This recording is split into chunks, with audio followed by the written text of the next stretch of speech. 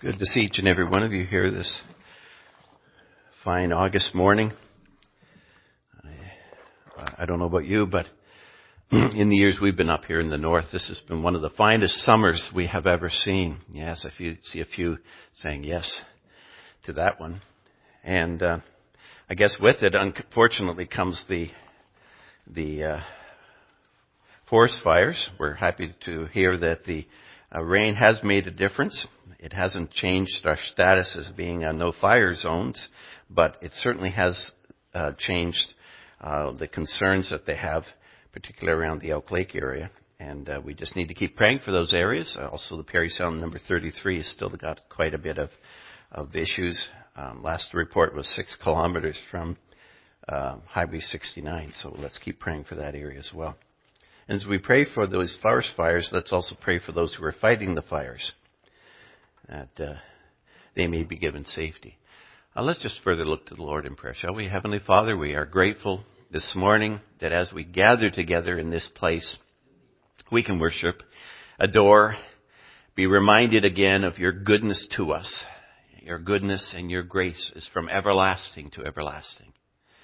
And we thank you, Lord Jesus, that you saw fit to enter into this world, and not only to come into this world in time and space and history, but to come for many of us here into our hearts.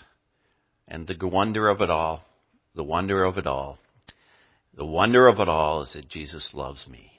We thank you again for this time. We pray that your Holy Spirit will minister even as he sees fit, and we give you our thanks in Jesus' name. Amen. As you will remember, we are looking at the topic of the various characters in the New Testament. And so we've got some character studies that we're doing for the summer. And we've explored a number of different characters. And this is I have a twin set of characters, the story of Simeon and the story of Anna. And it's really right at the very beginning of the history of the Lord Jesus, found in Luke's account. So we find that if you do have your Bibles, you can probably read along with this. We're reading from the New King James, so those of you who have that Bible version will be able to see that. And you'll notice that it follows the passage that we're speaking of follows the 8 days of that is completed for the circumcision of Jesus, and verse 21. And his name was called Jesus, the name given by the angel before he was conceived in the womb. Rather interesting in context that the passage that we have in front of us is set as a beginning of Luke's account. And so I've added a little bit from the Old Testament to show you the bridge that we have. Malachi, the last prophet, the last of the prophets given by God before the New Testament era, 400 years of silence. And during that time, the expectation was for the prophet Elijah to come and turn the people, create a great repentance. And so they were expecting for 400 years. And so if you've been waiting on the return of Christ for 10 years, 20 years, 30 years, or 40 years, or even 60 years, that's small compared to 400 years. And of course, we can go back and know in history that indeed the expectation was that the Messiah, the Christ, was going to come. And even way back in the garden in Genesis, we had the promise given in Genesis 3:15, where the Lord said as a promise to Adam and Eve that the woman, the seed of the woman, would crush the head of the serpent, but he would bruise his heel. And certainly we have that hope right from the very beginning that there would be redemption, that it wasn't just a total collapse. God's plan was still going to work. And so for thousands of years, those had been waiting. And now we find that this section of silence is now going to be transmitted from the Old Testament All of the old three groups of books, the law, the prophets, and the writings, and it was going to be now translated into once more. God is going to speak. I love the way the writer to the Hebrews, we don't know, by the way, who was the writer. Most think it's Paul, but we're not entirely sure. It could have been Barnabas or even Peter.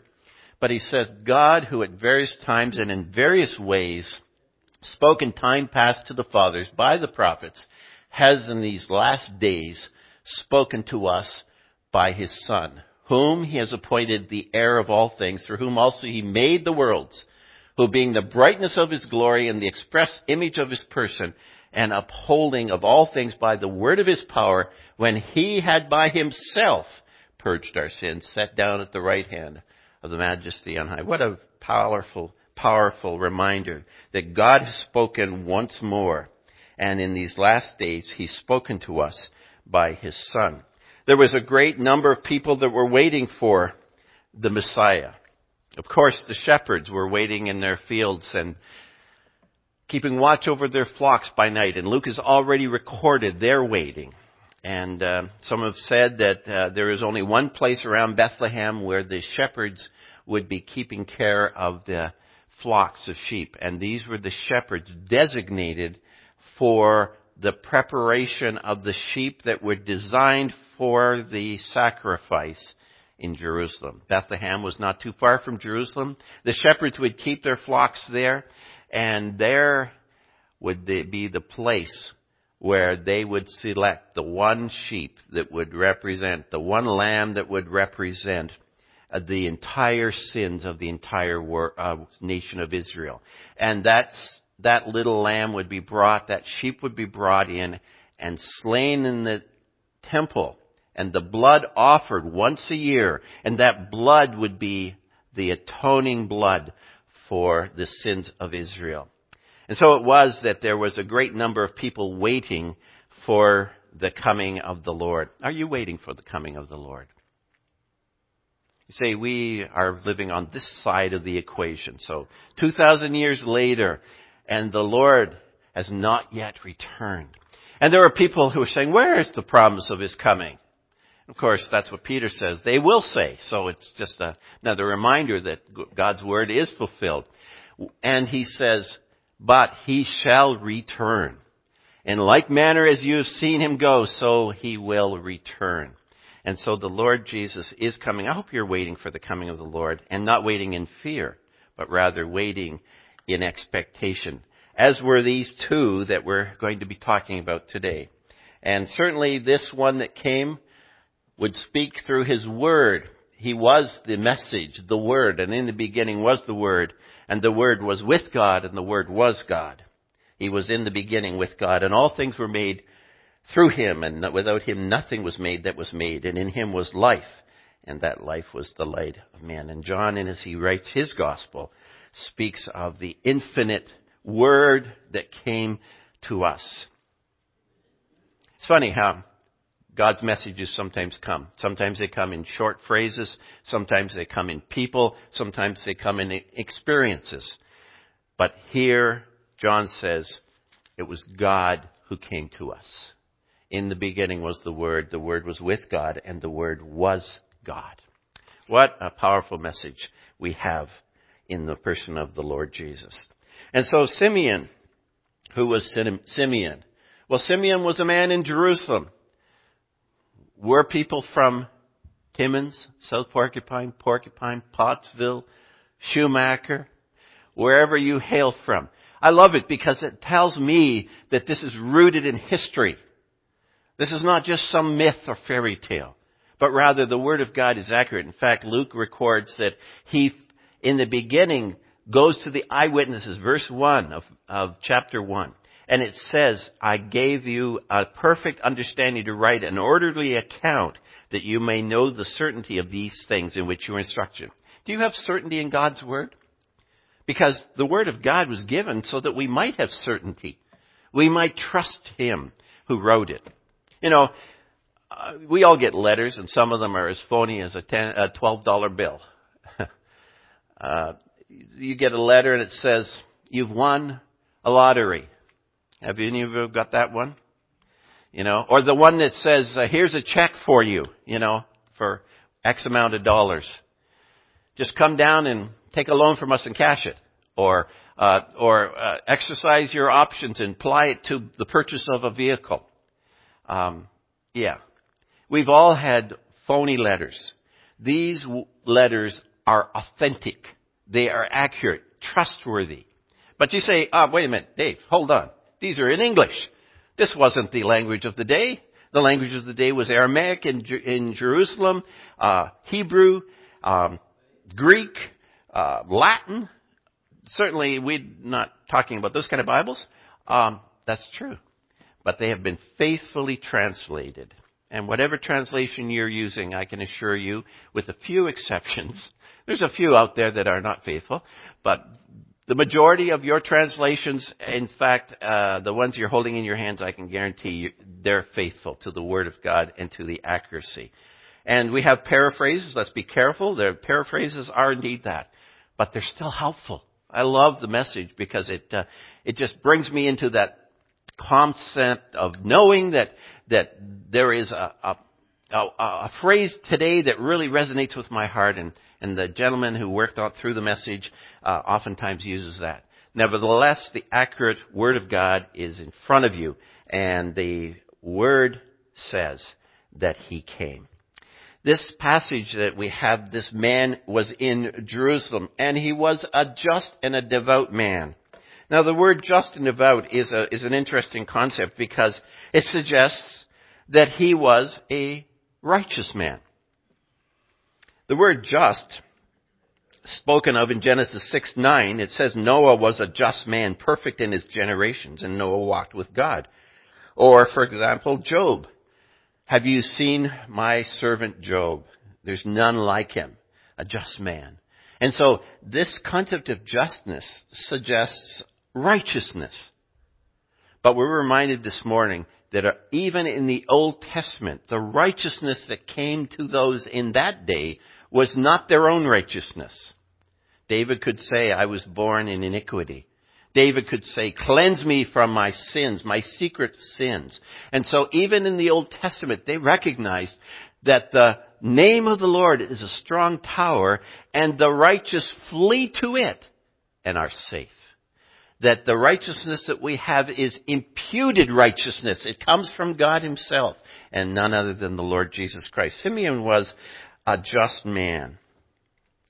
He was a man who was waiting for the consolation of Israel. I love that. He too was waiting for the return of the Messiah, the coming of the Messiah, the one who would set things straight.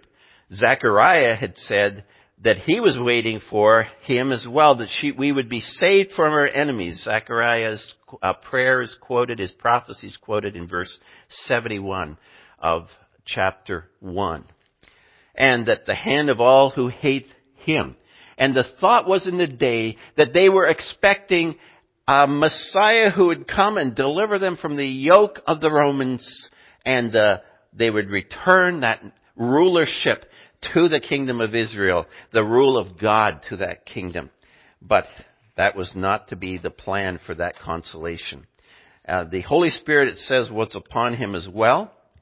And that's an interesting statement because the Holy Spirit, we understand it comes in Acts chapter 2. And yet, here's a man who has the Holy Spirit revealing or come upon him. In our circles, oftentimes, we sometimes do not give the right place for the Holy Spirit to move amongst us. And indeed, the Holy Spirit is one who would desire to come into our lives. Romans says it in Romans 8 and in 9. It says, if any man has not the Spirit of God, he is none of his. And so, part and parcel of what it means to receive Jesus into your life is to receive the Holy Spirit. And the Holy Spirit is indeed a spirit of holiness. That is very important because what that means to me is that when Christ comes and dwells in our hearts, He gives us God's holiness. And it's not just imputed, it's also practical.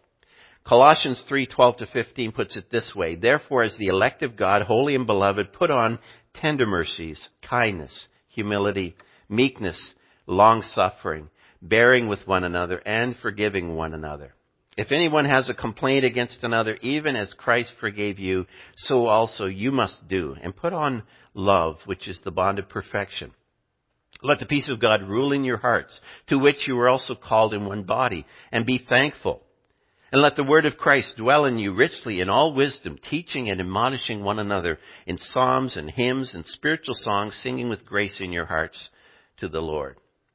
And whatever you do in word or deed, do all in the name of the Lord Jesus, giving thanks to God the Father through him. I'm reminded the other day, Wade and I were out working on the tire. Any of you have tried to put on one of those tires on a tractor know that it's a bit of a challenge when the air has gone out of the tire.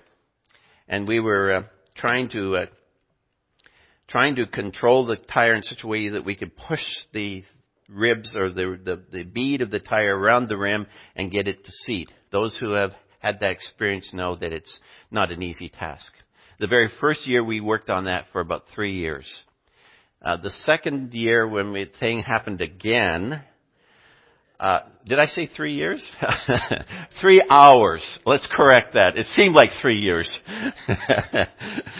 But the second year that we worked on it, the same thing had happened again. So we're a bit slow learners, I guess. The Lord sort of said, you're going to have this experience again. Go for it again, boys. And we did, but this time we tried something a little different. We prayed a little bit louder. We prayed actually out loud. I know we were praying inwardly the time before, but this time we actually prayed out loud. And it went a lot faster. I think it happened in about half an hour or 45 minutes or something like that. And we were able to get it on fairly quickly. And I guess what I'm trying to say is that all too often we do not practice what these words say. That we are to be thankful to the Father, giving thanks to God the Father through him. We do not let the word of Christ dwell in us. We do not teach and admonish one another psalms and hymns and spiritual songs. And so too, this is a part and parcel. God allows problems in our lives, not that we would take those problems and become angry or frustrated, but rather that we take those problems and say, Lord, I'm your child. I'm your son, your daughter. And those problems are given to me that I might rejoice, as James says, joy in tribulation. And are we joying in our tribulation? We'll take those problems and say, Lord, those are your problems now. I give them back to you. You daily bear my burdens. And so this man was waiting for the consolation of the Spirit of God to come upon this land. And this one was also had been revealed that by the Holy Spirit he would not see death before he'd seen the Lord's Christ. Wow. That's a powerful statement. Think of it. Of all the people in the entire Bible, this is the only man I know of that had that revelation. I mean, there were those who, like Isaiah said, in Isaiah 53, that he was bruised for our iniquities.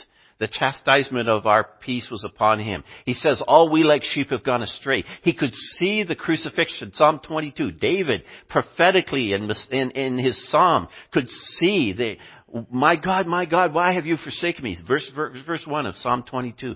And he could say, you pierced my hands and my feet. He could see this, but this man, Simeon, was going to see with his eyes and was told that it would happen before he died. That's a wonderful thought, isn't it? Boy, wouldn't that be something if our generation were to see the return of Christ before we passed away? Wouldn't that be something? And I love the fact that we and our generation can look forward with eager anticipation to the return of Jesus. It's an expectation. It could happen right now. There is nothing holding back other than the love and grace and mercy of the Lord. That's what holds him back.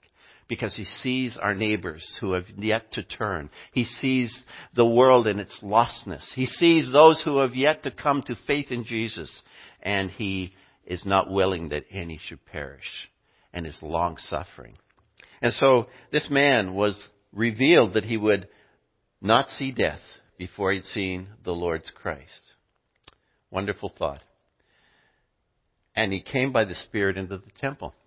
Now, he wasn't in the temple. This is all happening outside of the temple. It was, as I was studying this, it suddenly became apparent. I always had this picture of him standing in the temple and this is all going on. No. Simeon was I guess you could call him what's the word I'm looking for? I'm trying to think of a word that would try to explain him. Well, first of all, he wasn't in the temple elite. He wasn't a part of the Pharisees, the Sadducees, the scribes. He was coming into the temple. A godly man who's coming in to the temple. And in fact, as you read this passage and you see the example that is given of him, it says that there was a man in Jerusalem whose name was Simeon, but it doesn't say that he was of the tribe of Levi. My understanding of Luke, because he's very accurate about his recording, if this man had been known to be one of the tribes of the priestly tribe, he would have recorded it. Now, again, we have to be careful. We don't want to stay with something the Word of God doesn't say here, but we certainly know that he was a righteous man. The Holy Spirit had been upon him. And it had been revealed by the Holy Spirit that he would not see. And he comes by the Spirit into the temple. And then it says, the parents brought in the Christ child to do for him according to the custom of the law. What was that? Well, they were coming in. In verse 22 it says that the days of Mary's purification, according to the law of Moses, were completed. 40 days following the birth of the child, the mother and the father were to bring the child into the temple, according to Leviticus 12, and they were to make an offering. They were to make a sin offering, and they were to make a purification offering. And if they were really poor, they were to use a lamb, by the way, but if they were really poor, they could use 2 turtle doves, one to offer for purification and one for sin offering. And in this case, we find that they're going in together, and Jesus was presented in the temple in the days of purification, verse 22. And there was a man in Jerusalem who comes into the temple at that time. So he's not even a part of the temple process. And the parents brought in the child, and they were bringing him to make this offering. We don't know whether they actually concluded the offering or not, but we do know this, that he swoops up this child in his arms and blesses God. Wow. He blesses God and he prays this prayer. Lord, now you are letting your servant depart in peace according to your word. For my eyes have seen your salvation, and you have prepared before the face of all people a light to bring revelation to the Gentiles and the glory of your people, Israel. Now, it's rather interesting. Paul speaks a great deal of himself being the apostle to the Gentiles. Peter, the apostle to the Jews. Luke, who accompanies Paul on his missionary journeys, was writing this gospel as a gospel that would be primarily read by the Greeks, by the Gentile people. And so he takes this verse from the Old Testament, and this verse in Isaiah 9 and 2, 42 and 6, at 49 and 6, and 60 verses 1 to 3, all from Isaiah. He takes these verses and he quotes this gentleman Simeon to say, the light is to bring revelation to the Gentiles. Have you been doing any genealogies to find out your roots? Some of us, as we get older, start to do that. And as we do, we discover that, much like we were told, we have this heritage or that heritage. But most of us do not have Jewish heritage. Some perhaps do.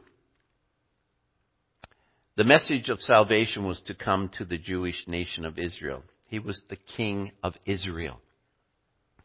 And yet, Israel as a nation has refused their king. And that king has said, that's okay. I'll set you aside for a time, and I will go to the world and be the king of this earth. And I'm so glad today that he has brought revelation to me, a Gentile? Has he brought revelation to you? Has he opened the eyes of your heart that you would believe and trust in him? And then, of course, we have this following prayer. He blesses them. Now, I don't know about you, but I like to think a blessing is indeed a blessing of peace. The Lord grace be upon you, lift up his face to you, give you peace. That kind of a blessing. I'm kind of more like that kind of blessing. Look at the kind of blessing he gives to Mary. This child is destined for the fall and rising of many in Israel. And a sign which will be spoken against, yes, a sword will pierce your own heart or soul also.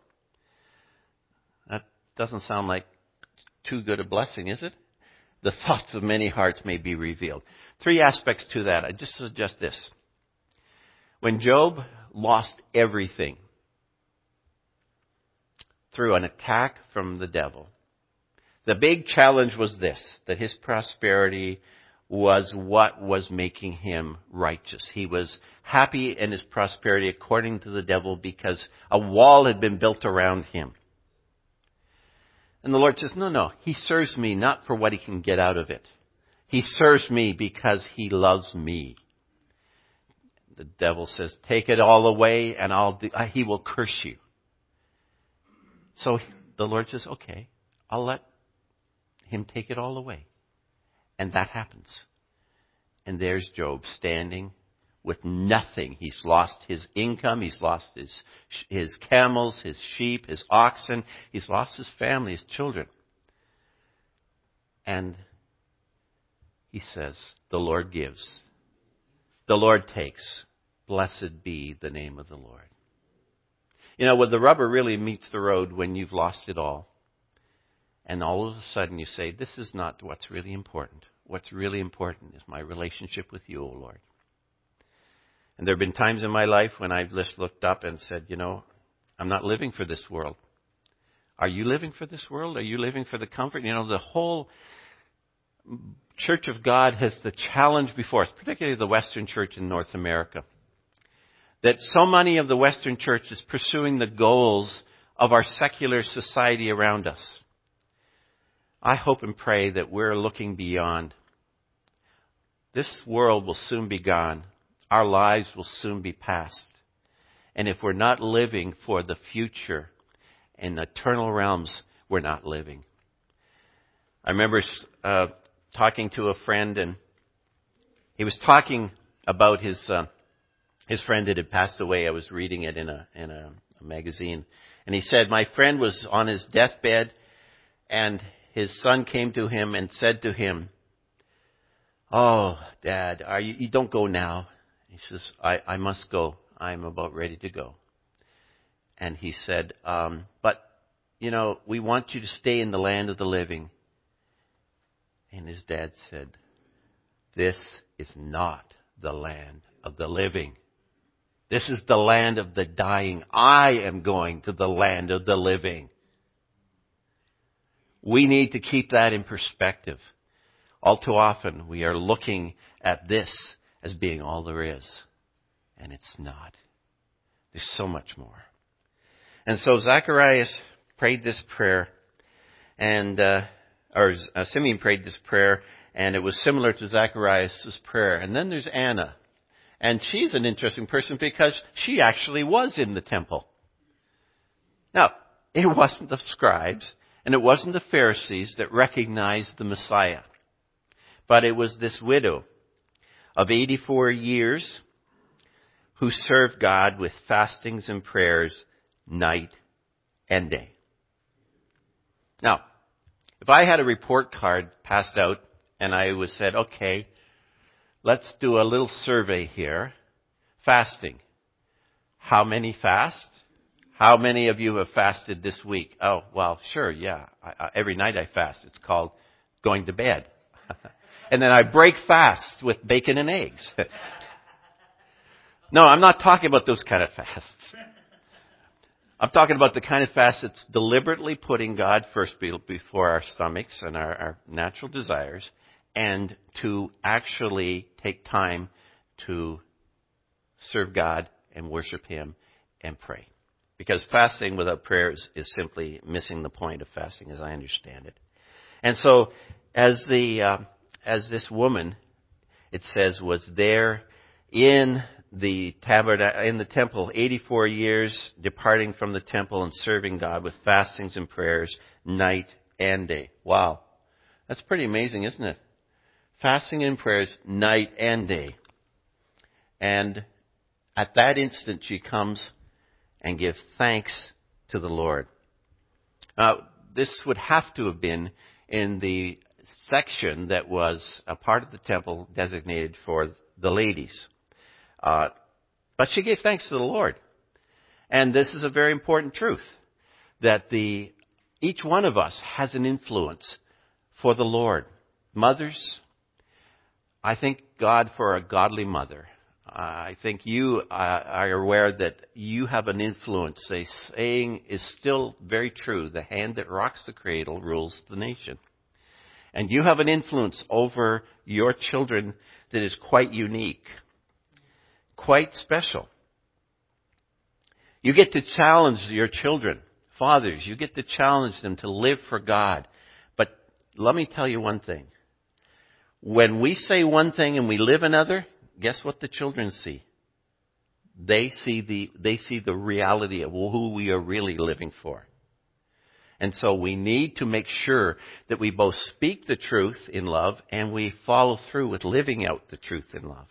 And it says that at that instant she gave thanks to the Lord and spoke to him of those who she was not only grateful, but she spoke and she witnessed. The joy of being able to share the message to those around us. See, Paul said that we are to be witnesses. The Lord Jesus called us to go out into all the world to make disciples of all nations. We are to be witnesses. And it's important that every one of us be a witness. Anna was a wonderful witness for the Lord Jesus. So, what about us? Application. Got a picture of some seniors here. You know, the majority of most churches today have seniors as the majority. But those seniors are very anxious to see the middle age and the juniors come and fill the ranks. So if you're not a senior today in this group, be aware, be assured that we want you to take on the mantle of leadership. I'll repeat it.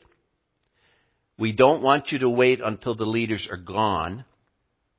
We don't want you to wait until the leaders are dead, but we want you to take the baton in the race while both of us are still running.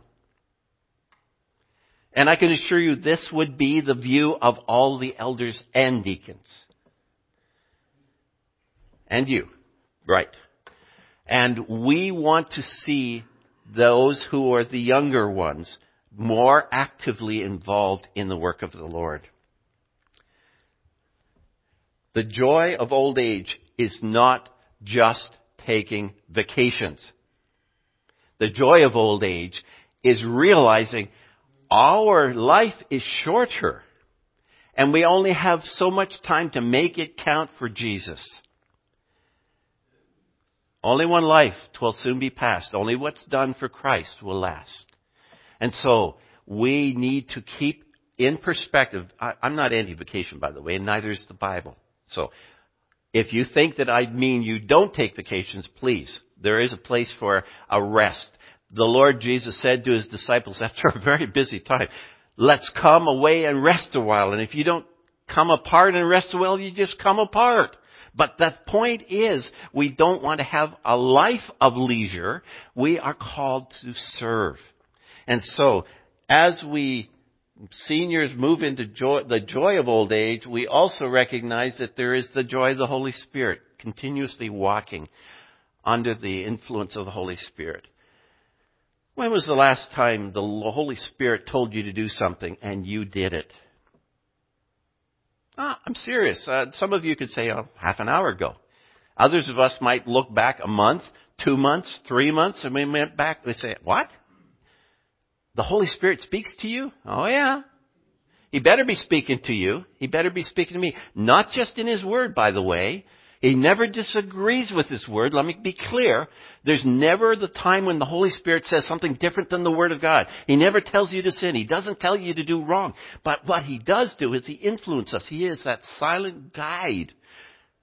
The Lord is my shepherd. Is He your shepherd? Is He guiding you? And then, of course, as we look at this, we also look at the joy of anticipating the return of Christ. These two individuals both were waiting for the consolation of Israel. And I'd like to say that regardless of what prophetic timetable you have, everyone must anticipate in their day and in their time the return of Christ. That is the expectation of the gospel of Jesus. And finally, the joy of witnessing. And there's nothing quite like being able to share with someone else. But if you're too shy, don't forget there are other ways of doing it. There are tracts that you can leave. There are New Testaments or Bibles you can give out. The Gideons do it all the time. But you don't have to be a Gideon to give out the Word of God. You just go out and buy a few Bibles and give them out. You see, the Word of God is that which brings the person to salvation. Faith comes by hearing, and hearing by the Word of God. It's not my word. It's not my might. It's His word. It's His might. It's His Spirit, says the Lord. And so, the challenge. Choose now. Whoever calls on the name of the Lord shall be saved. Someone might be amongst us today who's never called upon the name of the Lord. I would trust that this would be your day to call upon Him. If you will confess with your mouth the Lord Jesus, believe in your heart that God has raised Him from the dead, you will be saved. No ifs, buts, or ands. You will be saved. For with the heart one believes. Did you notice? It's the heart. So many of us believe in the head. If we only believe in the head and we've never submitted the heart, then it's not true faith. The Bible is clear. It's the heart. From out of the heart proceeds the issues of life. And you need to believe in the heart. And what do you believe? That your sins have been forgiven. And that Jesus Christ was the one who now has not only forgiven your sins, but has taken your place on that cross. And confession is made unto salvation. May God allow each one of us to do so this day. These two, Anna and Simeon, interesting, small people in the Bible perhaps, and yet they're forever recorded in the book of books. Their names are in the book. Now, our names aren't going to be in that book, but I hope they're in the book of life. And as we go from this place, may we do so with the assurance that we have submitted ourselves to your word and that we are living for Jesus. Heavenly Father, we thank you again for this opportunity we've had to be together today. We thank you for your sweet comfort and encouragement. We look forward to, even as the disciple of old could say, even so, come Lord Jesus. We pray, Lord, that we will live in the light of your soon coming return. And as we do so, we will be your faithful witnesses. Lord, if there be amongst us one or more that has yet to submit their need of their heart to you, may this be their day. May you, by the Holy Spirit, just grab a hold of them, give them a shake, and remind them again that you love them incredibly. You sent your beloved Son. And so He died that we might live. And there's nothing more we need to do but to submit and trust in you. And so we thank you again for this day. We commit ourselves to you and we give you thanks in Jesus' name. Amen.